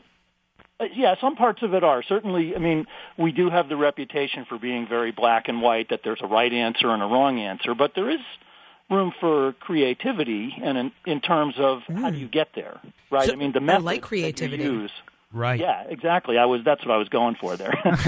Hey, Professor, you said something interesting real quick on the cumulative point. This is Will Kane, by the way. I find that fascinating to this extent. Malcolm Gladwell in Outliers talked about when kids are really young, 6, 7 years old, the ones that are born earlier in the year often are physically bigger, even though they're in the same batch of kids, essentially competing for spots on a team. And because they're physically bigger, they get on the team. And then it starts compounding. They get better teaching. They get better coaching. They get better competition. And it all builds upon itself from that one entry point, and they end up better, although they might not have necessarily been the better athlete. You're talking about math being the same thing, compounding. So immediately when I heard you saying that, it's like, we got to get this right really early, because if it compounds like that, we got to start early. It's really interesting, Will, that point. That Gladwell talks about the January effect with the hockey players. Exactly. There is something like that with math in that, and actually with pretty much anything that people do, that if you're good at it at first, or you're told you're good at it as a kid, you might start doing it for fun because people pat you on the head and say how good you are. And it could be playing the violin, or it could be playing soccer, or whatever. And, of course, when you play it more, then you're practicing and you get better, and then more people say this, and it definitely becomes a virtuous circle. So, yeah, I think you raise a good point there. So you ask your students in this class to provide a mathematical biography, and that's essentially what I just did. I told you sort of my experience growing up with math. What's revealed in these unpleasant experiences with math from your students? Yeah, well, we see a few things. I should make clear there are some students who have pretty happy biographies and are just taking the course because they want to explore it. It's called Math Explorations, but on the whole, maybe this is a revealing statistic, that the course is part of the math and quantitative reasoning requirement that Cornell has, which is like the math version of the swim test. Yeah. You're not allowed to graduate without it. Right. So more than half my class are seniors. So they've been putting this off as long as possible. And so those people are you. Those are the people who hated it. Yes. They have to take it to graduate, and they're dreading it. And so I asked them in these math autobiographies, tell me about your other classes before this. And I also had them write words on the board. What word comes to mind when you think of math? People wrote stuff like sick or boring, waste of time, irrelevant. Wow. So, I wanted to know who am I working with here? So why do I have to know? That's a great point, because I sort of justify my intolerance for math and inability to do it by saying, well, I have yet to have a need to perform advanced calculus in my daily life. Why is math relevant for me? That's a great point, because there's the big lie that we do try to tell students that this is relevant. Like something like calculus. Look, any sensible person knows you've lived a perfectly nice life without using calculus. Yes. Okay, if you're an engineer or a scientist or a high-tech person, you're going to need it. And so if you don't learn that stuff, you will cut yourself off from these interesting professions. But the lie is to tell people that you need geometry so that you can reason carefully and learn rigorous proof, et cetera, and that's why we're teaching you geometry. It's kind of really a fake argument, and I think kids can see through that. Yeah. Because the real argument I like to give is we're trying to make your life richer and more beautiful and more interesting. Just like a kid never says, why do I have to learn music? No one would think, music is useless too, but music is beautiful, and music makes people happier. And the same thing with art and literature. You don't really need to have read Of Mice and Men, but if you have read it, it's a powerful story, and it might give you some lessons that you could use in the rest of your life. And that's or why maybe you just got pleasure reading it. And that's why the curriculum you're teaching is called Discovering the Art of Mathematics. Is this an attempt to take sort of a humanities approach to math, something that I would, as a layperson, put in the sciences category and therefore be absolutely petrified of? Well, yes, it absolutely is. And so, for instance, we recently did a series of exercises that I think would appeal to your philosophical side. Oh, excellent. Philosophy is always considered part of the humanities. Right. And we talked about doubt and reasoning and certainty and truth. And questions of truth and doubt, are big in politics and in every subject, but especially in philosophy. How do we know what we know? How are we certain of anything? And students were eating that up. Actually, there was one, if I could venture into the political just for a minute. Sure. One of the questions that I put up, I frequently have them sit at tables. They sit at tables of 4 and they talk to each other. I don't lecture. There's no lecturing in this class. They work with each other, and then they all talk about what they've come up with. And so the question to stimulate them was, give an example of a myth that was widely believed by a community, as fact at one time, but that turned out to be dangerous or deplorable or damaging in some way. Okay, so one table, everybody writes the Holocaust and stuff like that, but then one table, in addition, wrote communism. And another table, seeing that first table, wrote capitalism and the American dream. And so the first table then was asked to defend itself. Why did you say communism? And they said, actually, we didn't mean communism as a system. We meant like the McCarthy era, witch hunt. But then the other table was asked, well, why do you say American dream is a myth? And so then they went on a whole long, you could imagine the arguments that were made. Anyway, go ahead. The point of this was that it gives them a chance to think about the relevance of doubt and myth and certainty in a much broader context than just math. Really I know exactly what you're talking about now. I need to warn you, first of all, Professor, that this segment has been teased, that you are going to make SE Cup not only but good at math in about a 2-minute span. So you should be in the back of your mind preparing for that through my next little diatribe. But I think I disagree with one thing you said, that it's not wrong to teach children that math is relevant. I've started a couple of businesses, entrepreneurship. That accounting is the language of business. Even if you're not going to be the accountant in the business, the CFO, you need to know accounting because it's the language of business. Math is the language of logic. It's the language of so many things that we do outside the realm of math. That's one little point I'd love to make. And the other about I think you're saying this. I hear you talking about your small groups, your tables of 4, and the debate orientation of math. My son goes to a charter school. I'm very evangelical about it, and they're reimagining how you understand math. And the theory is this: it used to be I, we, you. The teacher stands up the front, gives you the rules of math. You learn it as a group, and then you repeat it as an individual. It's memorization based. And now the theory is you, we, I. You go figure out the problem on your own, share it with your group, debate it, and then it goes to an all-classroom acceptance or rejection of the premise. In other words, it's premise-based as opposed to memorization-based. Yeah, thank you, Will. I did overstate that earlier, and I'm glad you caught me on that. It maybe didn't come out right. I do applied math, so I'm the first one to believe math is applicable to the real world. Right. And it absolutely is. You're right about that with accounting. It's just what I tried to say, but it came out a bit clumsy, was that for kids who aren't interested in it, the argument that this will be useful to you later on, it doesn't persuade them. And it's starting them off with a lie, and now I think my teachers are lying to me. Yeah, it's not a lie for every kid. I mean, as Right. Will says, it is relevant. If you don't know, if you don't have number sense, you're going to be in trouble. People will take advantage of you. People can trick you with statistics, or you'll get fooled in business. Mm-hmm. So you got to know that. But I'm just saying that, like, when a kid says, "Why do I need to know the quadratic formula?"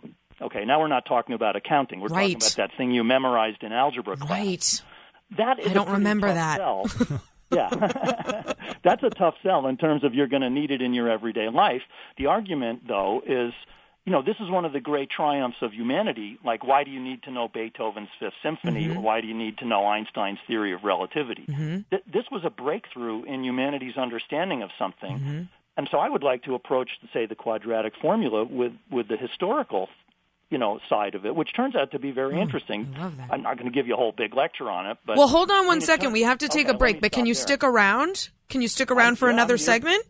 Sure, happy to. You got a 2-minute commercial break to figure out how you're going to perform a miracle. That's and make me good at math in 2 minutes. Okay, we'll come back. Thanks. Stick around with us. We'll come back with the professor after this break. You're listening to Kane and Cup on the Blaze Radio Network.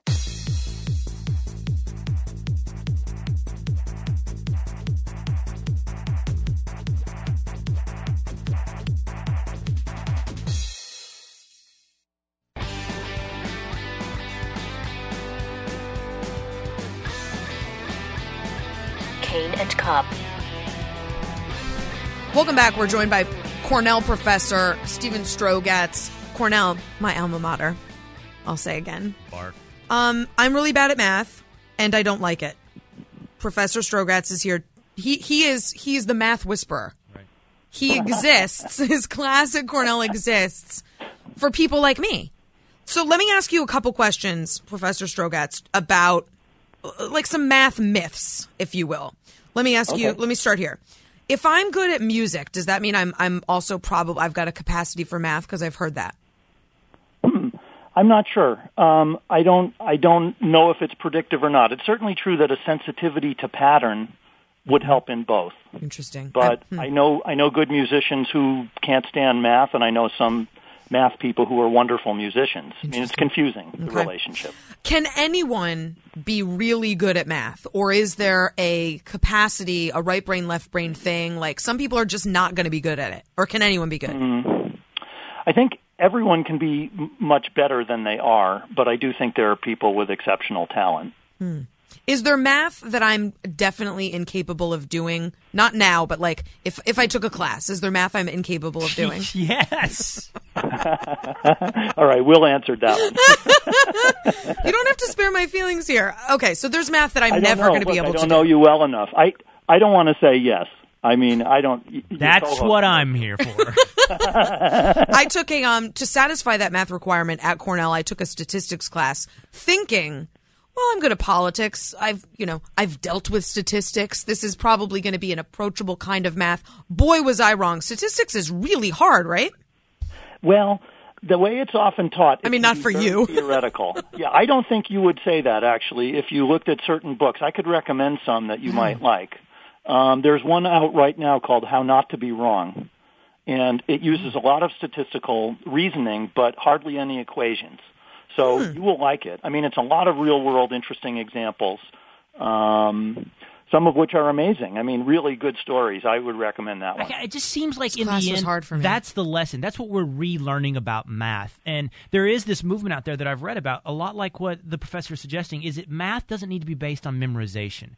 It has been taught based upon memorization of equations and concepts and rules, and those seem abstract and removed from relevancy, and it's completely dependent upon you memorizing these things. And math can be much more, I don't know, Professor. Creative. Yeah, creative. I mean, let me give you, while we're mentioning this book, How Not to Be Wrong, this story I think will grab you. It has to do with something that happened during World War II, and it uses statistics.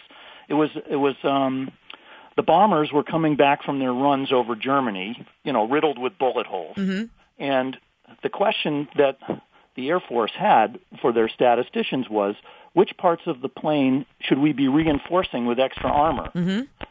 Because that's going to be important for our boys flying these missions if they're not getting shot down. So the first thought was, you look at where all the bullet holes are.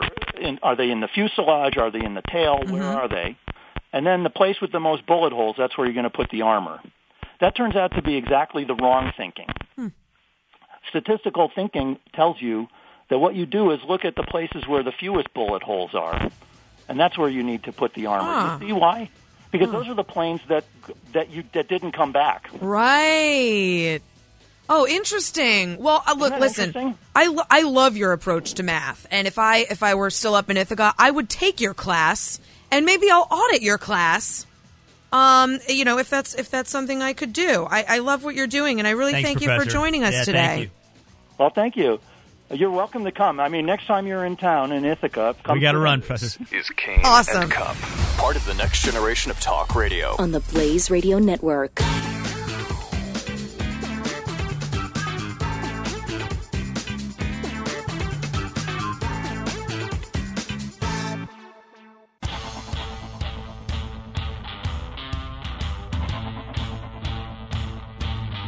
Kane and Cup. I thought that was fascinating. Hearing a math professor's new approach to math, a math that I could even get interested in, like the way he was describing those classes and those situations. I would want to take that class. Two things. One, I don't think he made this afflicted patient necessarily walk. No, but look. In the 2 minutes. But what he told me was, maybe I don't actually hate math. I hate the way I've been taught math. And maybe I have a capacity for being better at math than I think I do. I think your second point is definitely interesting, and that's important. And it sounds like that's what he's out to evangelize. Is that? And I made this point. I've read articles about this because of two things, Essie. Because of what my son is learning, and also because of Common Core. And somebody just tweeted me. I would have loved to hear what your guest had to say about Common Core math. The Common Core math is actually driving this concept away from memorization, from the I, we, you. It comes from the teacher as the authoritarian to the class to you memorization, to the you, we, I. Go debate it on your own, figure it out, use your own creative ways of solving this problem, share it with the class, and this is what my child does. I see this. They come up with different ways of solving problems. They show each other, they debate it, and some people's way of figuring out a problem helps others understand new ways. So I actually like some of the concepts Common Core is incorporating. That's not the debate with Common Core. It's whether or not it should be a rigid, imposition upon everybody. Yeah.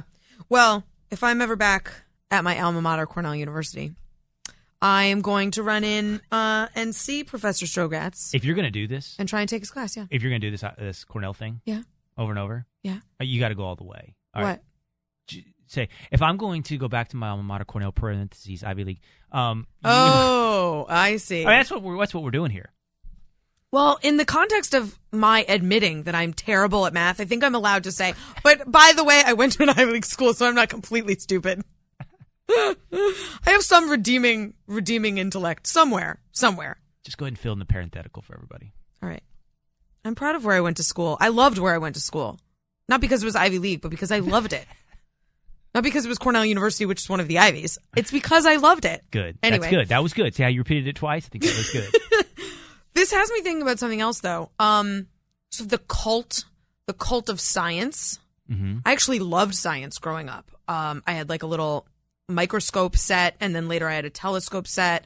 I loved geology. I collected rocks. I had a rock tumbler. I took science in college. I loved it. I always had to stop when I got to the math part.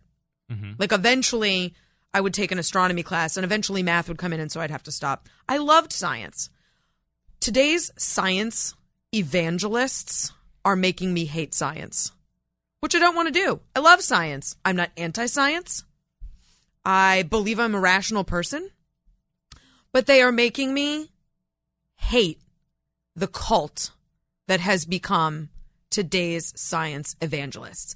There are a number of topics right now, at least, on which you cannot disagree. You can't even ask a question if you want to be accepted by the class of science intellectuals. Which by itself, that statement alone is anti-science. And anti-science. I mean, the science I grew up with was a questioning, skeptical science.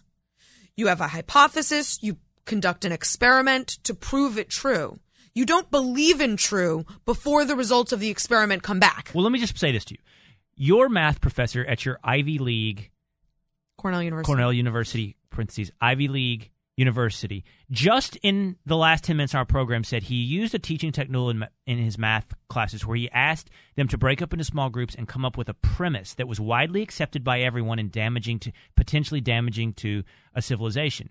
That in and of itself would be unacceptable. Anathema, yeah. Anathema to modern science, where Yes. you do not question premises. We've talked about this before. I sat across from Bill Nye on CNN, on Crossfire, and said, if I have some questions about the evidence of climate change, he said to me, then I am anti-science. Right. I'm not even allowed to have questions about it. That teaching technique would be heretical.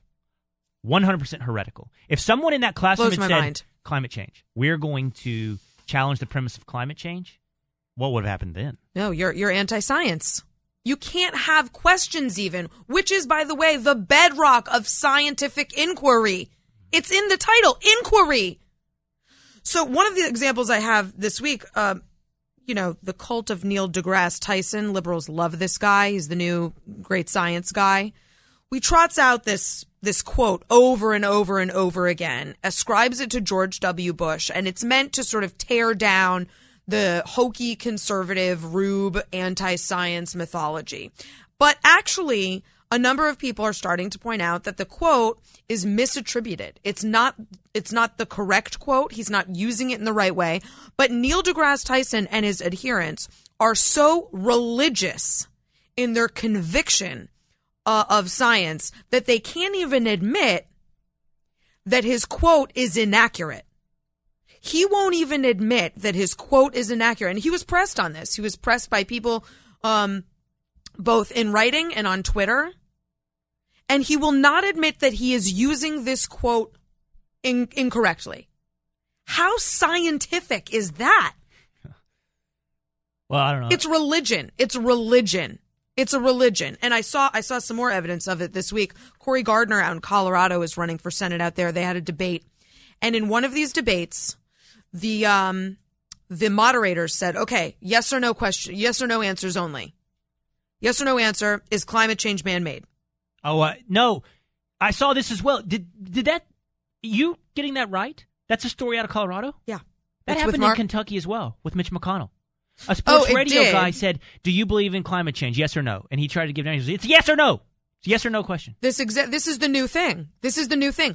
Don't inject any nuance. Don't explain anything. You must say yes or no. Wow. And so Two Cory states, Gardner, two politicians, that's a litmus test. Cory right there. Gardner tried to say, well, here's what I think. No, yes or no. Well, it's a complicated question. Let me explain. Yes or no. Wow. Because what they want is to catch the Republicans saying no. That's it. No nuance. Don't explain it, because that actually, someone might believe you. Someone might hear that. We want to get you saying no. So they're cutting off the debate. How scientific is that? I found an apostate this week out of also Colorado. Governor John Hickenlooper is out saying, you know what? I think it was reckless for Colorado to legalize marijuana before the science is settled on whether or not it's dangerous. That is heresy to these, and he's a Democrat, to these science evangelists. You're not allowed to say the science is unsettled on marijuana being dangerous. The science is settled. You will be bullied out of a conversation by a science evangelist about whether or not weed is dangerous for you. I came up with a list of things that you cannot question if you want to be accepted by the science evangelist. Okay. We already talked about climate change. That's the big one. Clearly. You can't even ask a question about it because it means you're anti-science. Right. Evolution, another big one, an obvious one. Yeah.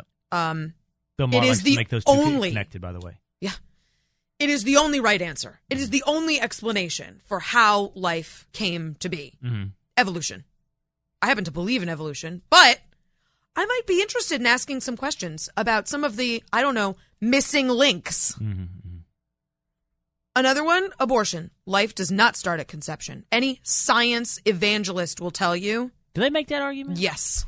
Really? Not all of them, but yes. If you look up, if you Google, say, like, abortion, science, conception, science, the scientific community is pretty aggressive on suggesting, and the abortion community is very aggressive on the science is settled. Well, my experience in that has been that question is largely avoided.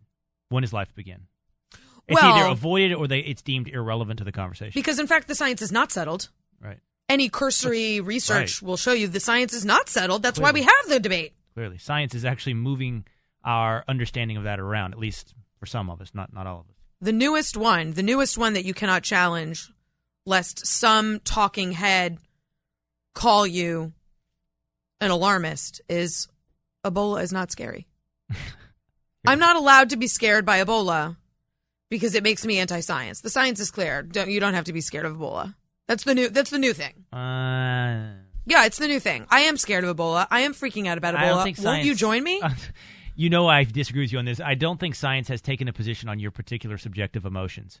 It has said They are. They're calling people out on television Whether or not saying you if should you're be scared, panicking. if you're scared of Ebola, you don't understand science. That's what I'm being told. I don't understand science because I'm a little nervous You and that the science- CDC. you and science need to go into a room and work this out because I feel like you're overreacting a little bit to some don't of these think so. on your list. Like you've stretched on a couple. I think you and science need to have a coming together. Nice little. I already told you. You and science. I love science. These science evangelists are making me hate it.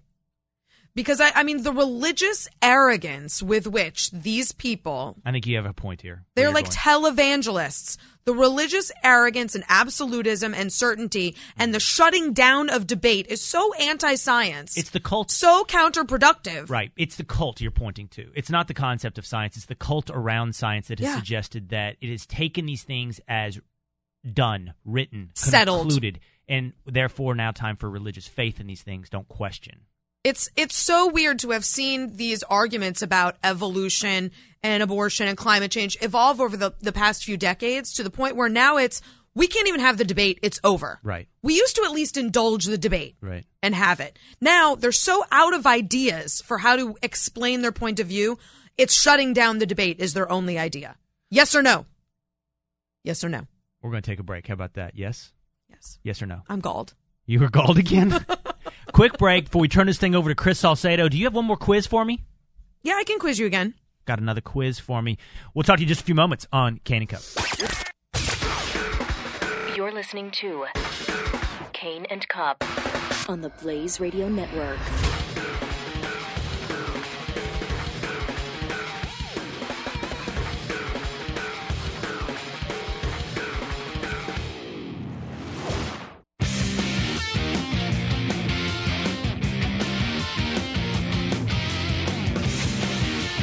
You're listening to Kane and Cup on the Blaze Radio Network. Welcome back. You want to talk? You want me to talk? You go. Welcome back. Yeah. Now you can go. So we talked earlier about the states where most baseball players came from. Right. Let's do the same with football. Okay. I can quiz you on this. Where do you I got think? this. Oh, you think so? Mhm. All right. Where do you think most? Texas. That's not number one. Really? Really? Finish your question. Where do you think the most NFL football players come from? Which states? Oh, I see. I didn't. Oh, it's different now? It's different? It's a different question than you thought? I know for sure the top three. Texas, Florida, and California on this one. Correct. So number one is California. Oh, I was going to tell you. Yeah. Number two is Texas, and number three is Florida. Then where do you think it goes? Pennsylvania. Incorrect. Really? Yeah. It's high, but it's not in the top 6. Illinois? No. Louisiana? Louisiana is 6th. 4 is Surprising. Ohio. Ohio is 5. Oh. 4 I was surprised by. Tennessee. No. Okay, what is it? Georgia. Oh yeah. That's Big I football should've- country. I should have, yeah. That's All right. football country. So it goes California 1, Texas 2, Florida 3, Georgia 4, Ohio. and Ohio 5. Louisiana 6. Yeah. Hmm. Yeah. Makes sense. That's where they breed football players. Yeah. Texas, Florida, and California are always going to be on those lists because of sheer population. And then, of course, Texas and Florida are football culture states. Makes sense. Right. What are you There looking you like go. that for? Well, I was just looking at this. You have Florida and Georgia together. I was just thinking about your new love of Florida-Georgia line. I thought maybe you'd want to share your new appreciation for a bro country band called Florida Georgia Line. I mean, SOB, they won me over. Yeah, they did. Yeah, they did. That cheesy stick got me. Yep. I like Dirt. That song Dirt. It's a good song. I'm not on board with Florida Georgia Line. You told me yesterday that I like sappy songs, and you know what I thought about it after you accused me of that on the way home? I was like, I do, but I like sappy, specific kind of sappy. If you appeal to my nostalgia, I'm stranded up here in the Northeast. My roots are back home. Yeah. I will listen to the cheesiest, like that Dirt song from Florida Georgia Line. Yeah. The dirt you grew up on. Yes, that's right. That's right. Yeah, you miss it. Yeah, that tugs Any at your song about heartstrings. Texas? George Strait's objectively not very good song about Texas. Yeah. Doug Supernaw, Red and Rio Grande. I'm with you. I'm all over that sap. I can go for a good sappy song. Jason Aldean's Flyover States to me is like patriot porn. I'm a big fan of that song. Big fan. Flyover States, I haven't heard that. Oh, it's one of the best. I wouldn't call it sappy. It's emotionally really taps into my like pro-America, pro-patriot sort of ethos. It gets me. That's a good one.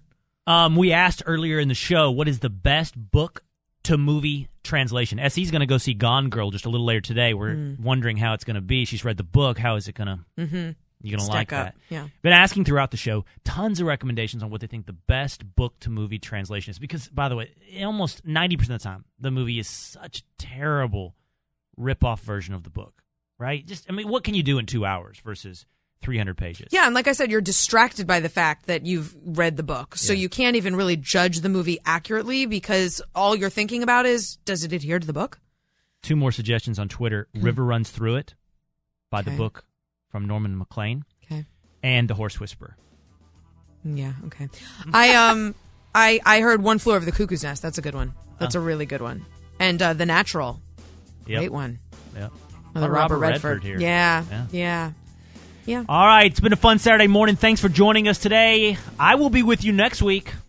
I won't be. Stick around for Chris Salcedo next.